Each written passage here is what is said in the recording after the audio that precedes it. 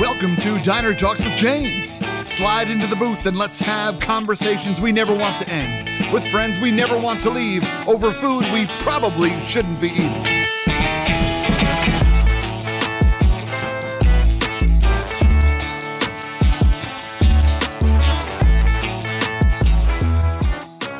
What is going on, my friends? Welcome to another episode of Diner Talks with James.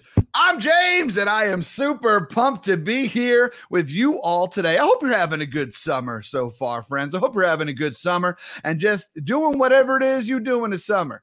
For me, our child has been sick for the entire summer so far, and so that has been a fascinating experience. I think he's had like a cough/respiratory infection for almost a third of his life now, seeing that he's 7 months old. But that's fine, my friends. We're making the most of it, and I am excited to make the most of this time with you today because my friend Quinn Conyers is here. She and I met through the National Speaking Association.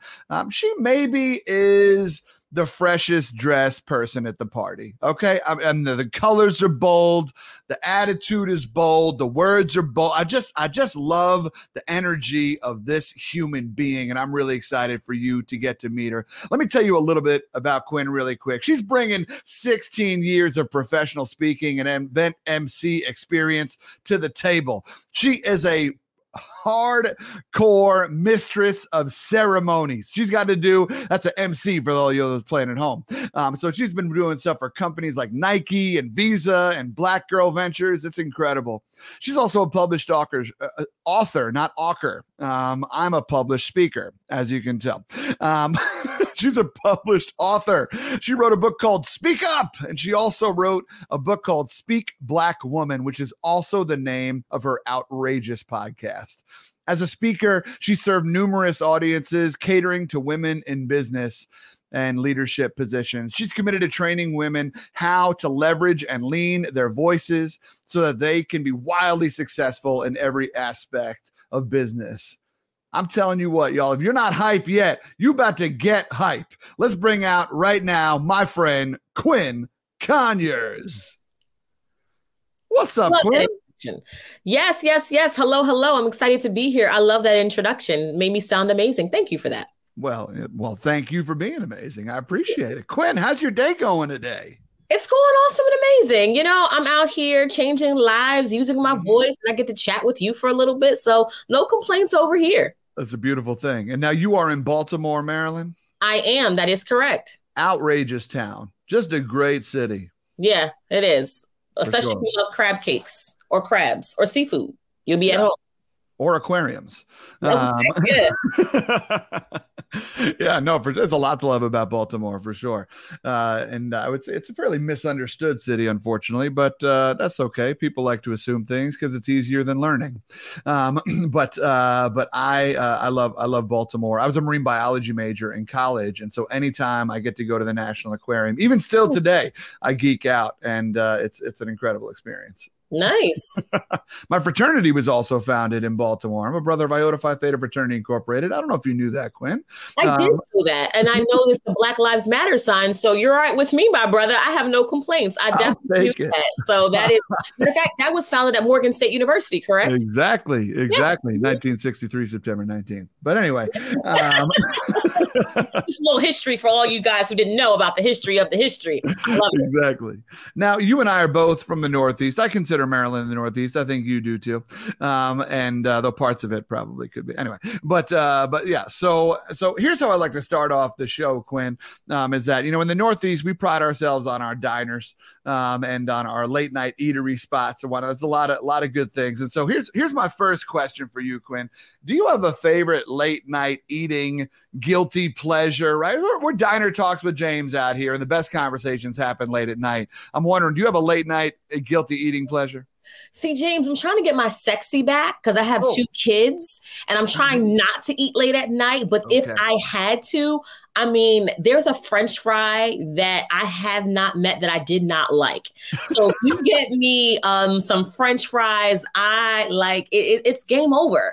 And places like Maryland, especially Baltimore, like they do fries on a whole nother level. So if you go to a late night diner, it could be crab fries with Old Bay and cheese and crab. And this is like, just take me because there's no restrictions. I am going to indulge over and over again. So I try to watch it. But if I had to pick my late night guilty pleasure, French fries every day, all day, sign me up. There's waffle fries, there's curly fries, there's shoestring fries, there's steak fries. I mean, like it's a thing. And I'm a recovering French fry-aholic. Yeah. That is amazing. I also love French fries, and Krabby fries in Maryland are just stupid good. Like it's like disappointingly delicious because you're like, well, now I need another plate. And you have to eat them with your eyes closed. Like it's that good. Your eyes closed and you might hum a little bit because it's that good. It is indeed. You know, I have a friend, it's a random side note, but I have a friend of mine who is an actual position. I don't know where my guidance counselor was on this, but she is a French fry expert. And like, she goes around and like works with different fast food chains and like helps them like pick out their potatoes and how to fry their potatoes. And like this is what this woman does. This is living proof that you can monetize anything. Like if you are sitting at home and you're watching this and you're like, oh my gosh, I want to catch butterflies for a living. Please believe if someone's going to pay somebody to pick out the right potato, somebody's going to teach you or pay you to pick out butterflies. I mean, like, where's that job? Are they hiring? I mean, that might take me out of there. I might retire from speaking to do that. Yeah. Because that's a pretty cool job. Yeah, I hesitated to bring it up. I knew it would probably shuffle some things in your brain, but either way. yeah, just a little bit. Now I'm going to find French fry experts. How do I sign up?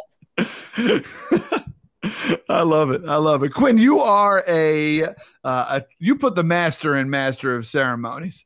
I'd say you put the mistress in mistress of ceremonies, but then people are going to think something else. So you put the master in master of ceremonies.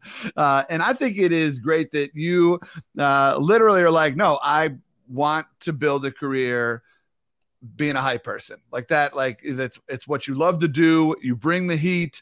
A lot of other people watch individuals that do the MC work. And I do a decent amount of MCing myself. And they always come up to me afterwards. They're like, I'm exhausted just watching you.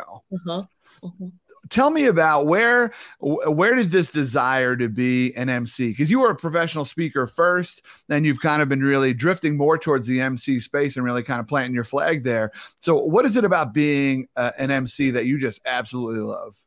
You know, it's a great question. And I've done MC work. It just never was a priority because I felt like it was like the keynote in this industry. The keynote speaker is the god. It's the king. It's the queen.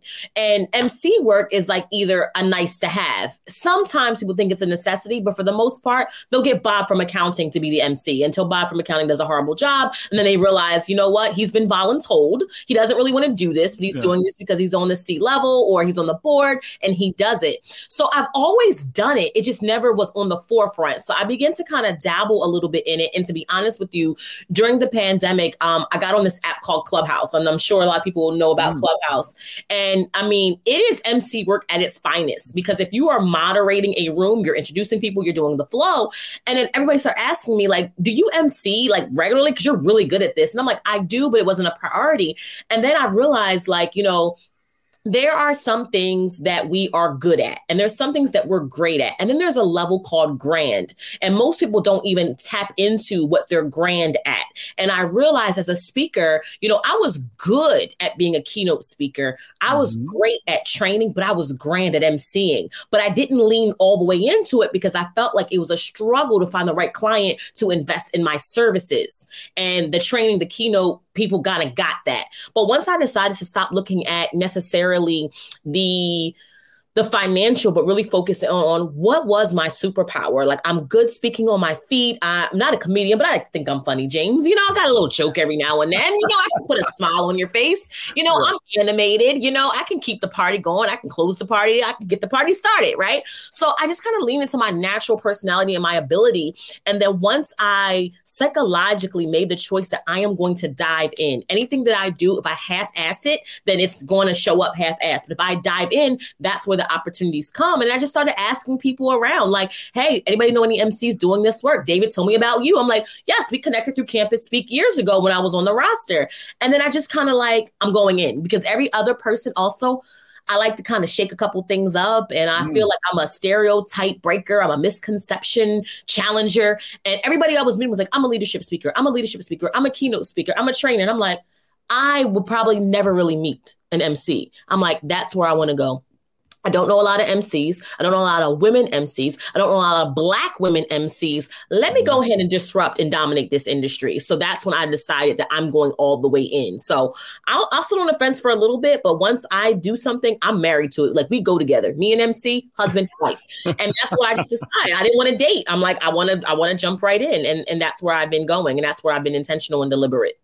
Yes. That's incredible. The we go together. Yeah, for sure. You're not taking a beach entry. You're taking a diving board entry into this career path. I think that's beautiful. And yes, the MC role is all the things you just talked about, right? You're the person that's tying things together. You're the person that's kicking it off, that's shutting it down. The MC role is also a really, I think, the best MCs that I know are very good at tying this bit of education that you just heard into this, right? Like they're master connectors. And so MCs, you think, just have to be entertaining, but MCs really need to be exceptional listeners as well. There's layers to it. And a lot of times we're just like, who's this goofball up here, balancing a ladder on his chin, right? But there's mastery at work in that space. So now, the interesting thing is that you talked about how this is something that comes very natural to you. A lot of times when we find things that come naturally to us, a lot of times it's easy to write the story of, well, if it's easy, I shouldn't do it.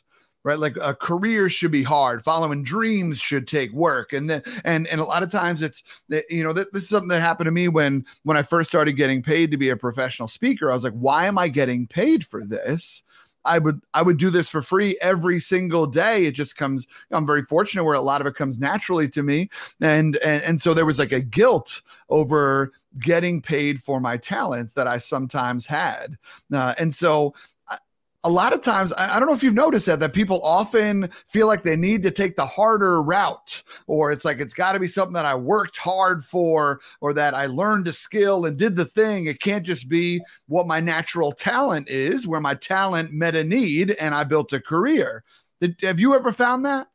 Yeah, I think it's society and social media who have, put into the atmosphere that, you should be booked and busy. I want to be peaceful and paid. I don't know about you. I don't have time for this, right? Or they tell you, like, you got to grind, you got to hustle, you got to do all of this other stuff. And it's just like, yeah, no. But it's like, if LeBron James, Michael Jordan, all the greats can get paid for being a professional athlete, why can't we get paid for being a professional speaker? And just because it comes natural doesn't mean that we should charge less. If anything, I really want to encourage people to kind of lean into what they're naturally at, so it doesn't feel like work. So you're not exhausted, so you're not burned out. And I think that it applies. But when it comes to things that everyone can seemingly do, right? That people kind of want to challenge it. Like, everybody can talk, but everybody's not a speaker. Everybody might have a voice, but everybody's not a messenger. Everybody might have something to say, but everybody's not an orator, right? So when you kind of start to break that down and you begin to show your value and you can articulate your awesomeness, you begin to separate yourself. And also, it is an industry. And that's what people have to understand. I think when we first get into it, we're like, oh my gosh, people are going to pay me to speak, especially that amount of money in 1 hour. That's better than drug money. It should be illegal. Like, I need to talk to somebody about this. Like, you're going to charge X amount of dollars for an hour. Like, make it make sense. It doesn't make sense until you begin to kind of do some research and you find out, oh, this is a real thing. People really do get paid for it. And I think that's when you kind of settle down and be like, oh my gosh, there's other people out here like me who want to use their voice and they're getting compensated for it. So I think that you're right, but I think that every person who is great at something always question themselves. People are going to pay me for this. I will do it for free. And that's what we need to lean into. Some of us are so conditioned to work hard and bleed for it and sweat for it that when it comes natural and easy, we don't even trust it. Right. And I am ascribing to the other thing. Like, I want to lean into what I'm naturally good at. You know, I tell people all the time, especially I have 2 boys and they're both like they're 4 and 5 and my 5-year-old starting football. And we're going to introduce him to all sports. But whatever he does well, I'm going to push him more into that direction. Most parents do the opposite. And I know you have a 7-month-old and, you know, the baby's not quite there yet, right? Yeah, but even we're still going to put him in basketball camp next week. But, you know, you should. I mean, what are you doing? You're behind. Like, you're an awful parent. Why is this baby now having basketball in his crib? Like, you should start at 1 month. No, I'm just kidding. But the whole thing with that is, as parents, we'd be like, oh my gosh, why are you not better at basketball? Why are you not better at football? But your kid is excelling in soccer. But you want to hire the coach for him for basketball and football. My thing is hire the coach for soccer, take him from good to great to grand versus having him struggle in this area. So that's kind of my philosophy. Where can I completely excel? Where can I shine like a superstar? Let me dive into that versus stressing myself out, trying to learn a skill set that's not naturally given to me. So that's how I think. That's how I operate. Yeah. I wrote down, society said we should be booked and busy, but I want to be peaceful and paid. I just needed to say it one. I think I need to say it one more time for me. I'm sure I needed to say it one more time for somebody else too. And I just need you to know that I wrote that down, and I will give you proper credit. But yes, I love that, and the good to great to grand. That often happens where. When we are good at something, we have a natural talent, when we are excited about something. I think that's beautiful. And I think it's amazing that you have, I mean, it's not to say that you hadn't found it, but that you have now committed the idea of like, I will be a business woman around this. This is not just something I'm going to do for people, you know, on the side, or, hey, can I get a speaking gig? Oh, you're not sure. What if I also emceed, right? Like, emceeing is no longer your add-on, right? Like, emceeing is your main course. And if they also want you to do a breakout, you could. Correct. I think that's really powerful. To commit that hard to something, like you said, get all the way in the pool. So when it comes to your message and what you have traditionally spoke about in the past, you talk to, as we talked about in your intro, you talk about how women need to speak up. Use their voice, step into it, grab the microphone, right? The people in power are not out here passing out microphones. They are too insecure. And so that is what you were speaking about. You still speak about it as well. I think it's incredible that you are stepping into a space where, like you said, there's not a ton of people that look like you. Right. And so, even though you're not directly speaking about it, you're directly hitting the message right on the head anyway, which is dope. But I'm wondering for you, where was there a trigger point? Was it a death by 1,000 paper cuts, or was it like a crucible moment where you were like, yo, I need to speak up? I have not, like, you know, society has told me, especially told Black women, to not speak up, right? Better to be seen, not heard, is something that a lot of women are told, which is very sexist. And so I'm wondering for you, where did your journey start with, like, yo, this is something that matters a lot? Was it a crucible moment, or, like I said, like a death by 1,000 paper cuts? You know, it's interesting because everything that you just mentioned is exactly right. I mean, I am a little brown girl originally from Lancaster, Pennsylvania, where the Black and minority population is very small. Matter of fact, people are known for the outlets and the Amish people, right? So, great, you know, pretzels. And pretzels, really good pretzels, yes. And Hershey Park, let's be like in Hershey Park, right? Yeah. But, you know, it's interesting because I grew up, like, I've always had diverse friends. Like, it was always that, you know, but I just remember growing up and it was that. You know, I think how I became so vocal is my mother really wasn't really outspoken, and it bothered me. I'm like, you're not going to say anything? You're just going to, like, why don't you say anything? And I get it now, right? I mean, I was born in the 80s, but it was just like, it was coming from a past where you could not make your voice visible. Speaking up was not the norm, you know, doing certain things. So no fault of her own, but she was conditioned to be muted and muzzled. And I just felt very young that I was different. I felt like I was created different. I was born different. I'm going to do different things. And I just kind of made that secret vow to myself as I look back, like, oh no, I'm going to say something. I didn't know this was going to turn into me being a speaker, but I just realized that many people who I know, who I loved, who I admired growing up, they were in fact voiceless, and they would come home and then, talk about how they didn't feel good on their job, or they felt like, they were overlooked for opportunity, and they were so grateful for the job that they didn't want to shake things up. So they became quiet. And then, of course, there was a whole thing where Black women who did look like me, when they would speak up, then they were labeled as the angry Black woman, but if someone else who didn't look like them, they were just passionate, right? So there was so much stigma and stipulations and stereotypes that was associated with the Black woman and her voice. I felt like part of my calling, part of my duty, part of my obedience was to give women, especially Black women, their voices back. So I do work with women, but I do have a sweet spot for Black women, because there are generations of trauma, generations of oppression, generations of things that they were not always welcome to use, leverage, and lean into their voice. And now that I have a platform, and I personally believe that your voice is what you need to amplify and illuminate if you want to be super successful, either in your business or your career, and not using it is going to keep you stuck and stagnant. So I feel like the people who are advancing, the people who are growing, the people who are getting the opportunity are the ones who are speaking up. So really it came from me being and living in a community and, seeing a lot of people who look like me be voiceless. And I vowed that wouldn't be me. Like, I know that makes you uncomfortable. Why are you not speaking up? Because society and generations have told you to be quiet and not say too much, not rock the boat, to be humble. Don't be too loud. Don't be too bold. Right. And there's definitely some historical context behind that. Right. Sure. I knew that wasn't my story. And that's why I decided to use my voice. Are you going to cry? I'm hyped right now. No, I'm just so. First off, you put poignant word packages together like a preacher, and so it just. I mean, I'm trying to remember your word packages that you. But more importantly, way more importantly than that what you just said is so beautiful, and it's out of its tragedy. Right out of its trauma, and it is critical. I actually had another friend from Maryland on here. She lives over in Salisbury, and her name is Sarah Lowry, another badass Black woman. And she talked about how Black women are invisible. And so that's one of the reasons she does the work that she does.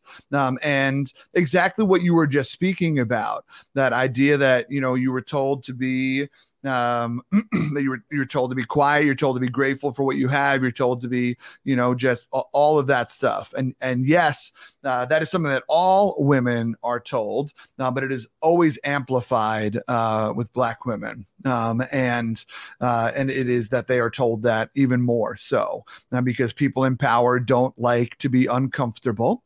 And their discomfort causes them to ask other people can you just be a little more like this? Can you just do a little more of this? Right.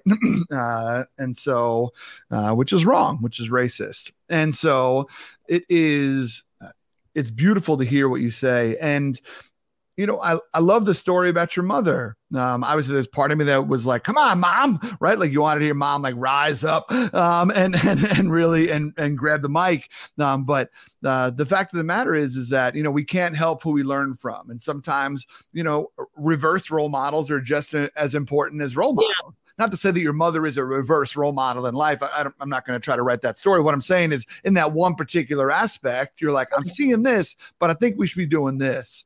And that sounds like it was a super powerful moment to you. Did you ever, have you ever, and I don't know if your mother is still with us, but have you ever talked to your mom about why she didn't speak, or has she started to speak, or have you ever encouraged her? Like, tell me a little bit more about that relationship. We've had the conversation, and I think, Just to be honest with you, she did the best she could with what she had in her hand. And I get that now. I didn't get that as a teenager. I didn't get that as a young person, but as I grew, as I matured, as I, got more comfortable with me, and to be honest, some therapy is when I began to give her the grace that she needed. I mean, to think about, my mom was 15 when she had me. She was in 10th grade. Where I am, to be honest with you, I am a living, when I say legend, because I should be a stereotype. She broke that barrier. And to be honest with you, I don't know if I would have had the same guts and courage, to, have a baby in high school and keep going. So I get it now that she was a kid who had a kid, and, some of the society pressures of you're not going to do anything. You're not going to graduate from high school. You're not going to do this. You're not going to do that. It's just like there was already a shame and a guilt that was on her shoulders that I could never understand, because we don't meet people. We don't meet our parents as people. We meet them as our parents. So there's an expectation that we give to them unknowingly that they're trying to navigate this world the best way they can. She's growing up in the 80s. She has a daughter, she's making it work.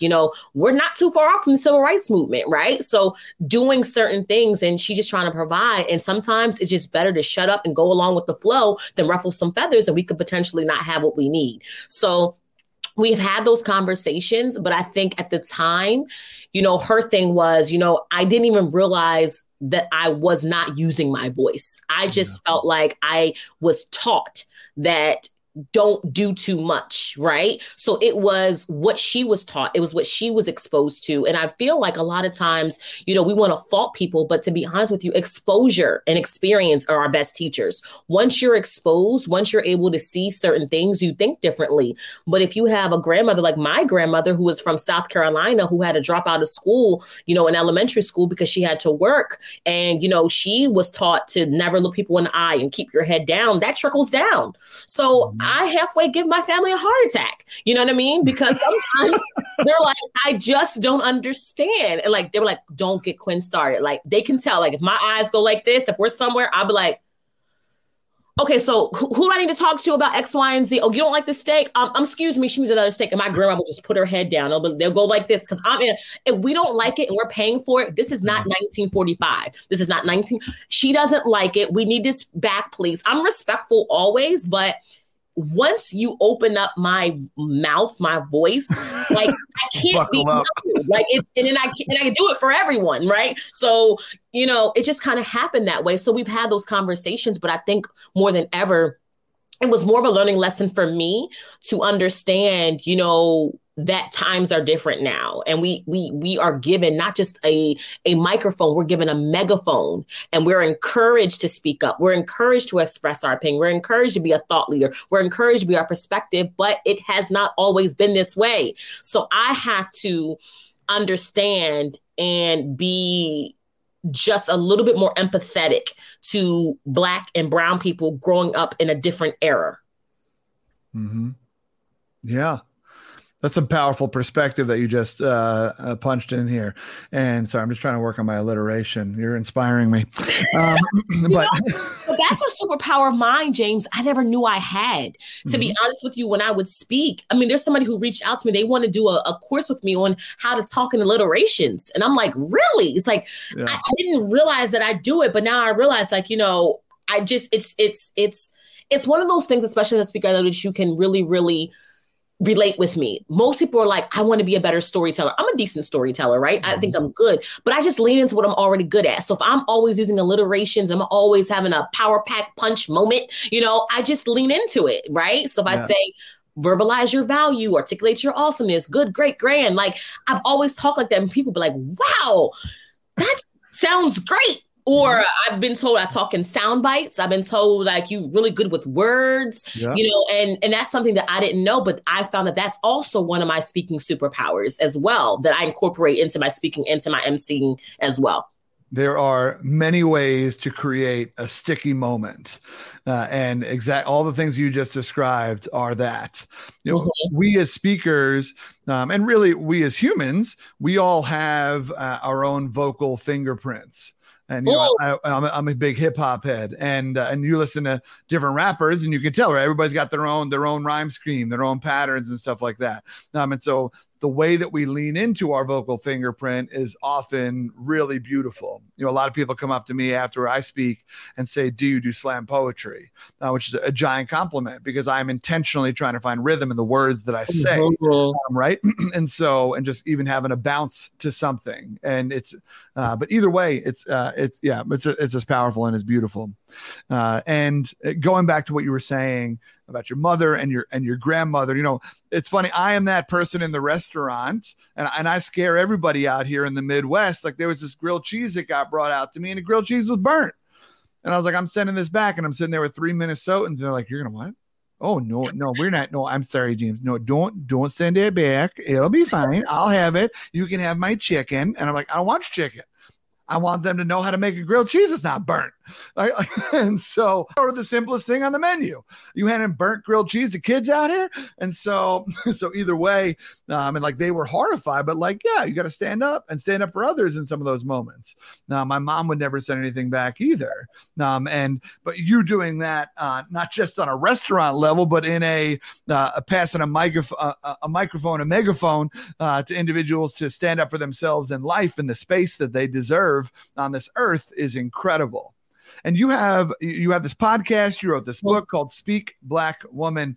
Can you tell us a little bit more about that and how? Here we go. When in doubt, product placement. And but can you tell me a little bit more about the mission of that? And I mean, it obviously ties exactly into what we're talking about right here. But I'm curious to hear about how are you doing it? What does it look like, and stuff like that. Yeah. So when I first got started with speaking, I was doing what I was doing, but I was showing women in business how to leverage and lean into public speaking as an income stream, as a revenue source, as a marketing strategy. So it was like I was already speaking, and most people say, well, I need to grow my business. And then somebody might say, oh, you need to run Facebook ads. Somebody might say, oh, you need to advertise in newspapers or on television or on radio. I believe that if you want to grow your business, you should be speaking, because most of the times we raise our hand and say, I want to be an entrepreneur. I want to be a business owner. And then we don't realize that we're also the spokesperson for our business, our book, or our brand. So I realized how many entrepreneurs were literally dropping the ball, or they were passing up speaking opportunities, or they weren't maximizing or monetizing opportunities when they got asked to speak. Oh, you started this great business. Can you be on this panel? Literally, I had a client of mine call me, was like BG&E, which is a huge, it's called Baltimore Gas and Electric. And she was doing amazing things with her business. And they called her and was like, we want you to be a keynote speaker. What's your honorarium? She's like, what's my who?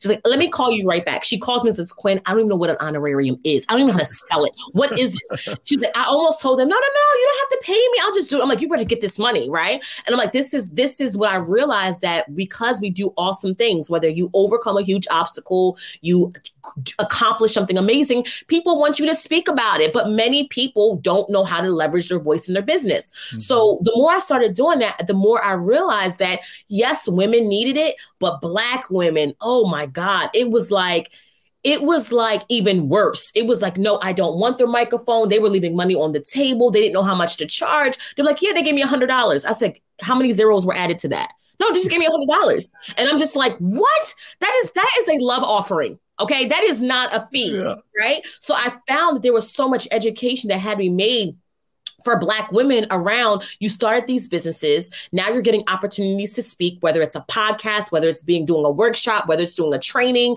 whether it's being on a panel, and you're not maximizing or monetizing. So I wrote Speak Black Woman to show them how they can profit from public speaking in their business. And profit is not just about money coming in. It could be more views. It could be more opportunity. It could be footage of you speaking. It could be testimonials. So just letting them know how your voice is your secret sauce in business. And they're like, you know what?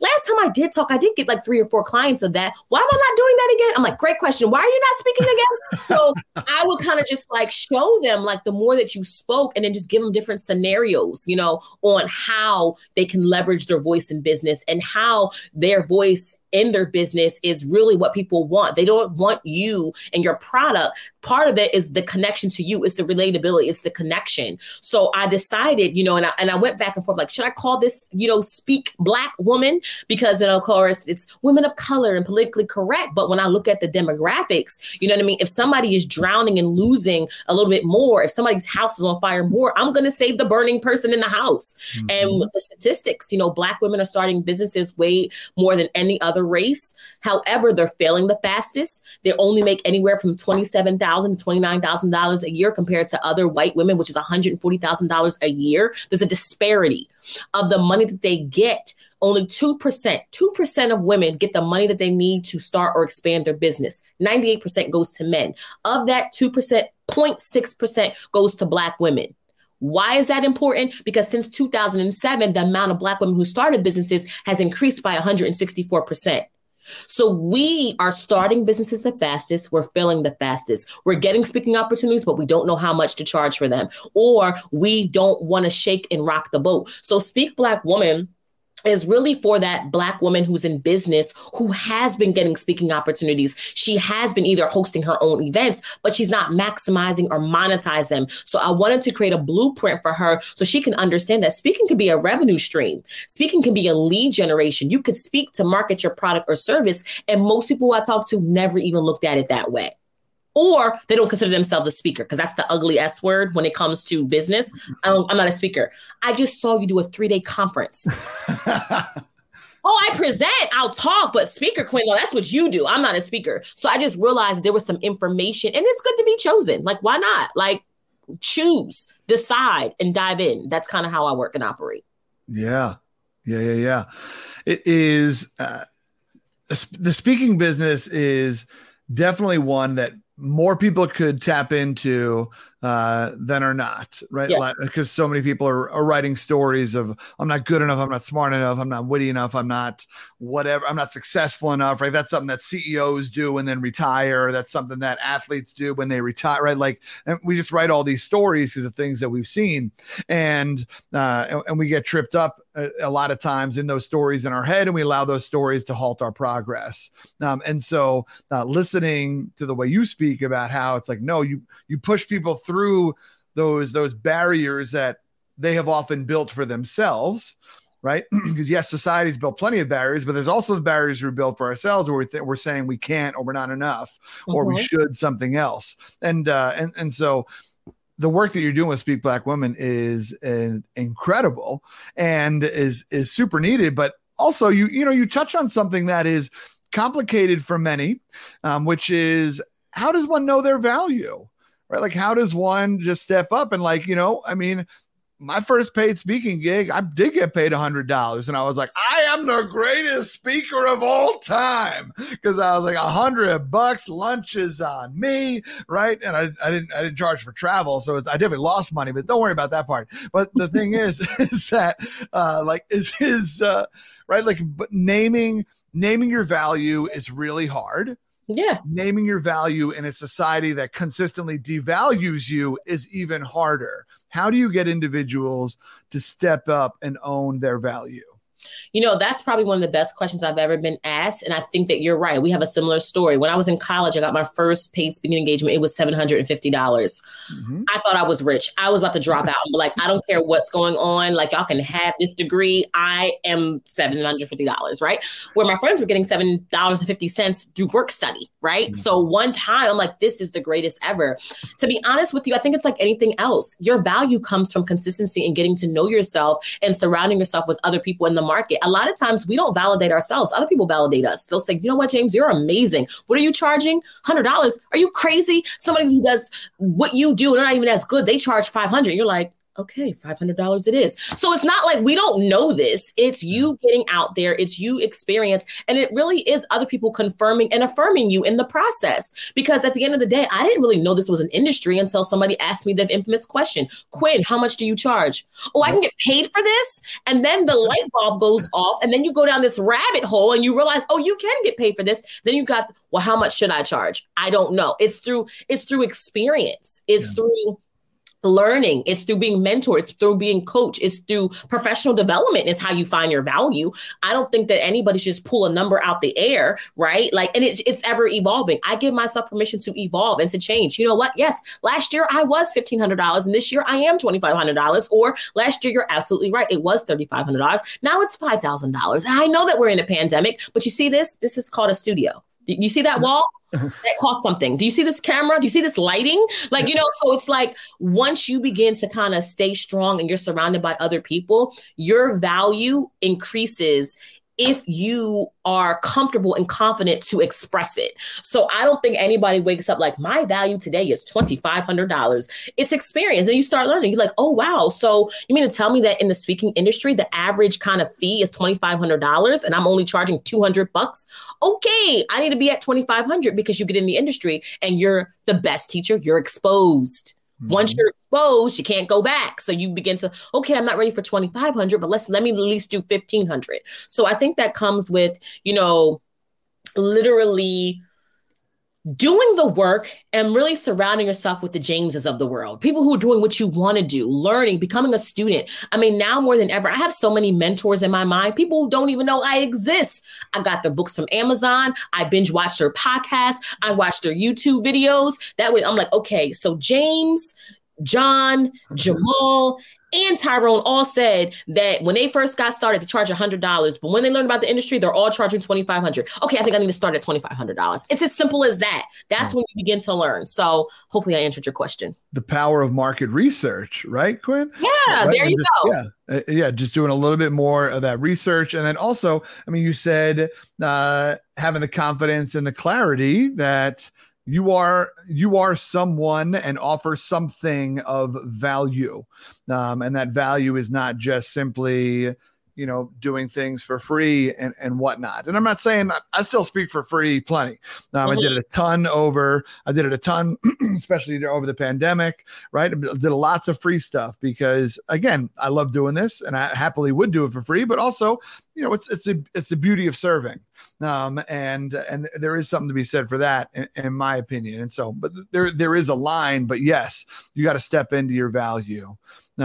Stepping away a little bit from helping individuals be professional speakers, the idea of speaking up is powerful in meetings, is powerful in job negotiation processes, is powerful in relationships, whether they are the greatest or the most working in progress assist. These are all technical terms. And so the value of speaking up for women is extremely important. The value of listening more and asking for men is also extremely important. Let's always make sure that it's not just that women need to speak up more. That doesn't solve the world's problems, right? It's not, hey, you need oppressed individual, you need to do more.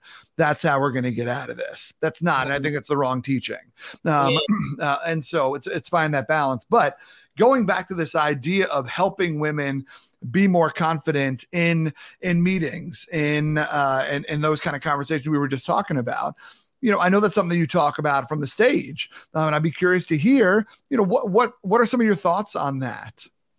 I think that speaking has been a part of our lives since we were born. If you think about it, a mom is super pissed off that the 9-month or 7-month-old baby says dad first, angry, upset. 9 months I had to know the first words are this. And then I remember going to, taking my son to his first doctor's appointment. And she was like, his 1-year-old, does he know 6 words? And I'm like, okay, yes, no, mama, dad, you do all of that. Yes, he knows 6 words. And it's interesting because she actually was judging his development based on his speech. And then if you are getting married, right, you have to say, I do or I will. You can't give a thumbs up. You can't give a head nod. You verbally have to make your union public. And I feel like speaking has been, even if you get arrested, God forbid, you have the right to remain silent. Anything you say or do will be held to get your Miranda rights, right? Yep. So our voices have been a part of our lives since the beginning. And for whatever reason, we kind of forget that sometimes when we get into corporate America. Even in the job that you go for, guess what you got to do? You got to interview for it. Even if you submit your application, you submit your resume or your CV, either way, there still has to be a process when they want to hear from you. You have to talk, you have to explain, you have to verbalize your value, you have to articulate your awesomeness. God forbid, you got to sell yourself, right? You got to let them know that you are the best person for the job.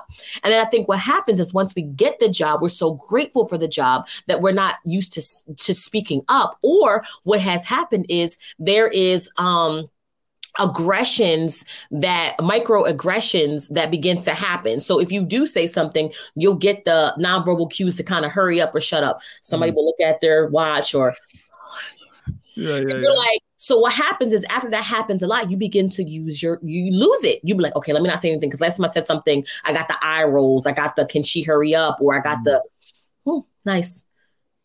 And yeah, so what were you saying? Or you gave your information and then somebody else gets credit for. So I think that it's a process because again, the years of be grateful for the job, or you're the only woman, you're the only Black person. So you're really mindful because you already know there's this pressure on your back and you know, all that stuff. So I think that the reason why it's important, the reason why I want to unlock and unleash these voices is just because diversity is good. I'm just not talking about diversity in regards to color, because that's where most people go, right? I'm talking about diversity in regards to either age. You might be the only person, you're in your 30s and the majority of the people are in their 50s or 60s, right? You might be a millennial working with a bunch of baby boomers. You might be, Black, but you're really from Jamaica, right? So you're experiencing culturally and things like that. So you're not always comfortable, but I feel like if we want to be culturally inclusive, if we want to have an environment, especially work, like the diverse voices matter. And the way that somebody else's thinks could be very different than the way that I think. And I think that all those perspectives are beautiful, but sometimes are not brought to the table. So what my job is to show people how to take a stand so they can confidently sit or stand at any table. And I have a whole methodology on how I do that. And to be honest with you, the S starts with speaking up without saying a word. So how do you get the confidence to speak a certain way, show up camera, right? It all starts with just your appearance, period. Like, I don't know many Black people who wear purple lipstick on stage. I don't know many people who have blue in their hair, who wear locks, right? But what I find is people judge you first by the way you look and second by the way you speak. So if you come in like a boss, if you are presented like a boss, if you're a polished and professional, people will have to say. Some of us are blending in with Black and brown. Put on a yellow suit. Put on a red suit. So I just kind of talk about how do you get your voice back? How do you do that? And I have a whole system for that. But, it really does start with my opinion is looking the part. You can't smell me right now, James. I know you can't. You wish you could. I smell amazing. Why? Because when I smell good, I show up different. So even if you can't smell me, it gives me a boost of confidence to, wear my Speak Black Woman shirt, or I will put some perfume on. So whatever you got to do to get yourself mentally ready to speak. And sometimes it's like, I don't want to speak up. I know me. My hair is not done. My nails are not done. So little things that I can do to begin to kind of like, okay, let me get myself in this game. It starts with, in my opinion, speaking up without saying a word. Your presence can speak for itself. And then I have a whole, strategy and methodology behind how to use your voice. But that's one way. And I can give you some other ways to do that as well. Yes. I love it. And I have no doubt that you smell wonderful. I mean, you tantalize all the senses, Quinn. I think I read that on your in your bio. But yes, I'm a huge fan. I'm a huge fan of this. I talk a lot about authenticity and vulnerability in the work that I do. And I talk about owning who you are. And, we all love the phrase, fake it till you make it. But if all you ever do is fake it, you never really make it. However, and this isn't even a but, there is still like when I walk on stage, I need to look good. So there are times where I was like, I will literally, I talk about it on stage. It's like, I put this shell on today for y'all. I'm not wearing this blazer or this shirt or this bow tie because of professionalism. Professional dress codes are sexist, archaic, and classist. I'm wearing this because of insecurity. I'm wearing this because I know if I showed up correct, then that's one less thing my brain has to worry about because I'm ready to go. And so I don't consider that faking it till you make it necessarily. It's setting yourself up for game time, right? Like, I mean, you don't see a player, rip off their warm-ups and they got I don't know what they would have under there besides a uniform, but you know what I'm saying? They got something else going on under there. That's like, oh, there's a bathing suit. Why are you wearing a bathing suit? Right? Like, it's like you come right to do the job that you want to do, because it sets you up for success. It's one less thing you have to worry about, and you can focus on the greatness that you're bringing. And so I love the way that you just spoke about that, for sure. At the same time, I think it's always important not to worry about conforming, right? I talked about comfort earlier. Don't do the things you're doing to make other people feel comfortable. That's not what we need to do either. And so I think it's finding a balance in some of those things. Mm-hmm. I think, you spoke about the angle that women can take and Black women can take, and their first step in your process. And thank you for sharing that with us. I think it's also important that we talk about the other side as well. Is that, what can the powers that be doing to make sure that they are also making sure that the microphone is being passed? Because a lot of times what I hear with, the leadership that I have the opportunity to work with at various companies is that they talk about like, well, I haven't heard anything, so I think we're good. Right. But that's never assuming is never a great thing. Right. Privilege at its finest. Say it one more time. It's privilege at its finest. 100%. Yes. Yeah. And assuming is easier than learning every day of the week. Mm-hmm. And so, as a matter of fact, what I tell individuals is that, if you haven't heard anything, that actually probably means something is wrong, because that means you haven't created a space where people can feel like they can speak up without retaliation, without having to, have a conversation or something like that. So if you haven't heard people speak up, that probably means you're leading with fear and not with love.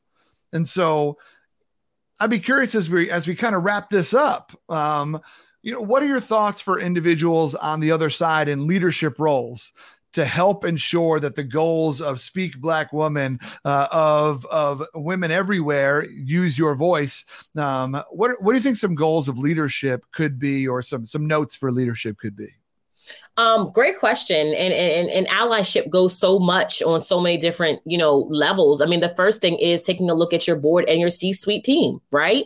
Like, who has certain positions to make decision-making power, right? So people talk about diversity, equity, inclusion. They talk about, company culture, but then it sounds good, but then your board is all middle-aged white men, right? Or you have one or two, and that's not enough. It's almost just like, oh yeah, we have one. Look at her. We have one. Yeah. Come on over here. Show everybody. There's seven, let's say, white guys, or there's X, Y, and Z. So I think the more thing is, and also asking for opinions, like not just, does anybody have anything they want to add? Or Quinn, what do you think on this? Right. Being very direct and intentional, but maybe even, popping into one of those employee resource groups, right? So not just saying, oh no, we have a group that handles that, but are you as the CEO, are you as the manager, are you as a supervisor, are you popping in to see what's going on? Or do you think that that's just what they do for the LBGT people at the company? That's what they do just for the Latinx people. That's what they do for the Asians. That's what they do for the Blacks. And you're not even present. So again, what if they meet once a week? Are you being present to show that you are, a champion and a cheerleader and an advocate for a diverse community? So it's one thing to have the group and you're never present, but why don't you go out? Why don't you, you do lunch dates all the time? Why don't you make a commitment to, what? I am going to have lunch once a month with about 4 or 5 different employees, just kind of see what they have going on, right? Yes. Also, too, when you are hiring, whether it's a trainer, whether it's a speaker, asking, are the last 7 speakers, do they all look like? Are the last 7 speakers the same age? Are the last 7 speakers the same sexuality? Are the last 7 speakers the same gender? So being able to say, you know what, because most people, to be honest with you, James, they don't look at it until it's brought to their attention. You know what? I never realized that the last 11 speakers that we hired for customer service training were all Asian. Never really happens. I'm just giving you an example, right? We had a Latino, right? Or I never realized that the last 12 people were all Caucasian. And then once it's almost like brought to the forefront, you're like, oh crap, you know what I mean? We do need some diversity. So I don't think, and that's the difference between me and everybody else, I don't think people are out here malicious, trying to hold certain races or hold certain genders down. I think you grow up in a certain way and your lens is just different, that you don't see it like that because you tend to gravitate and operate in the lens and the life that you were dealt until somebody points it out to you. Now, here's where it goes wrong. When it has been brought up and you're not doing anything, where it has been brought to your attention and it's business as usual. Yes. So that's the part where now I have to hold you to a different level of, accountability, because it hasn't brought to your attention. If the last 7 women who worked for you filed a sexual harassment lawsuit and you don't think you have a problem, that means you're avoiding things. You know what I mean? Mm-hmm. So it's almost, and also look at people, to be honest with you, on how you can be an ally in non-traditional situations. I am not a diversity, equity, inclusion speaker. Right.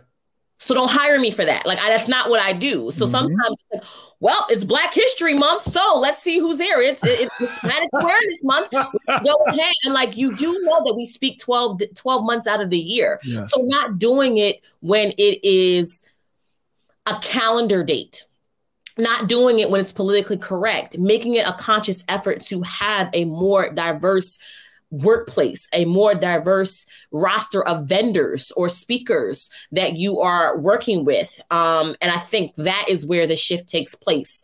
Because I do think that more people are aware, but not even hiring us for traditional things like, oh yeah, I can do sales. I can do customer service. You know what? I can do IT, right? I don't just talk about diversity, equity, inclusion. Like, the Black, the Latino speakers are not just in this category. And sometimes I feel like that's what happens too. Oh yeah, we checked this box. See, we checked it. We're good, right? Like, no, we're not good. That was a little bit stereotypical, to be honest with you. So yeah, no, but that's my 2 cents, James, probably a nickel. Probably a nickel from a dime. So the thing is that the thing is, I mean, what you just said is beautiful and it's powerful. It is something that is way easier said than done. Because it involves looking in the mirror, and mirrors are scary places. It involves recognizing that your patterns have been a part of a problem and not a part of a solution. Whether unintentionally so, as you mentioned, more often than not, because you just kind of go about life, right? If you never think about it, you don't think about it. And so, but once it's brought to your attention, what do you do with that knowledge? Is I think one of the most powerful things that you said.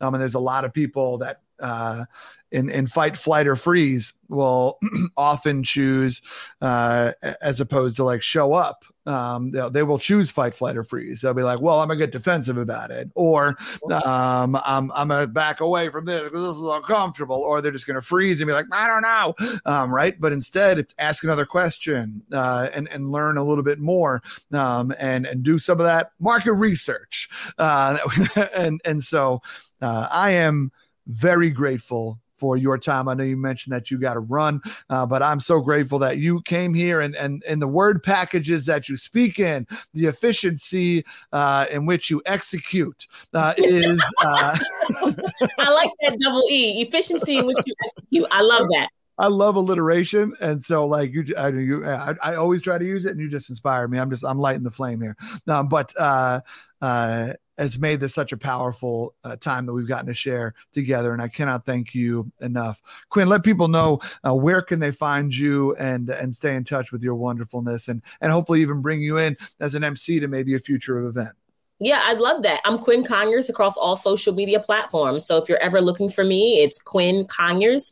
And yeah, I would love to connect. And thank you. Thank you for, being open to connect with me and allow my voice to be visible on your podcast, because I definitely appreciate that. But again, Quinn Conyers on all social media platforms. That's how we can connect. That's how we can vibe. That's how we can really stay connected. So again, Quinn Conyers, all social media platforms. I have a special emphasis and love for LinkedIn though. So if you're on LinkedIn, Quinn Conyers. Quinn, thank you so much for hopping in the diner booth with me. I know you got 2 kids. You haven't done a late night diner run in a while, but it's an honor to spend this time with you. And next time we're getting French fries together, and we're going to Lady in the Tramp, at least one of them. So I love it. Just don't tell your wife, don't tell my husband. And I'm like, wait, what happened? Oh, Krabby Fries. You got me. I got to get back over there. Much love, Quinn. Thank you for coming on here today. Y'all, that was Quinn Conyers, an exceptional woman, an outrageous MC, and just a powerful public speaker. And It's important that we remember that it is never the oppressed job to teach the privileged about why their oppression should matter to them.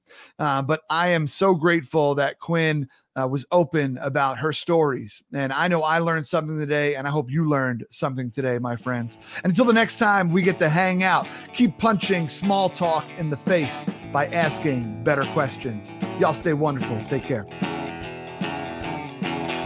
Thank you so much for tuning into this episode of Diner Talks with James. It was so much fun getting to hang out with you and finish our milkshakes in that squeaky red leather booth. If you do me a favor and smash that subscribe button, that would be dope. And also, if you could leave a review on iTunes, well, come on now, you're gonna make me blush.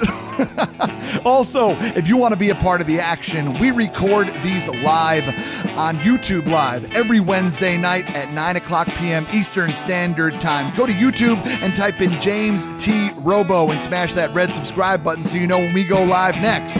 Also, while we're on the subject, I'm James T. Robo all over the internet. I post meaningful content on Instagram, witty content on Twitter. Let's get connected in some other places, folks. And as always, if you're interested in learning more about the guest tonight, please check out the show notes. My friends, until next time, keep punching small talk in the face by asking better questions. Y'all take care.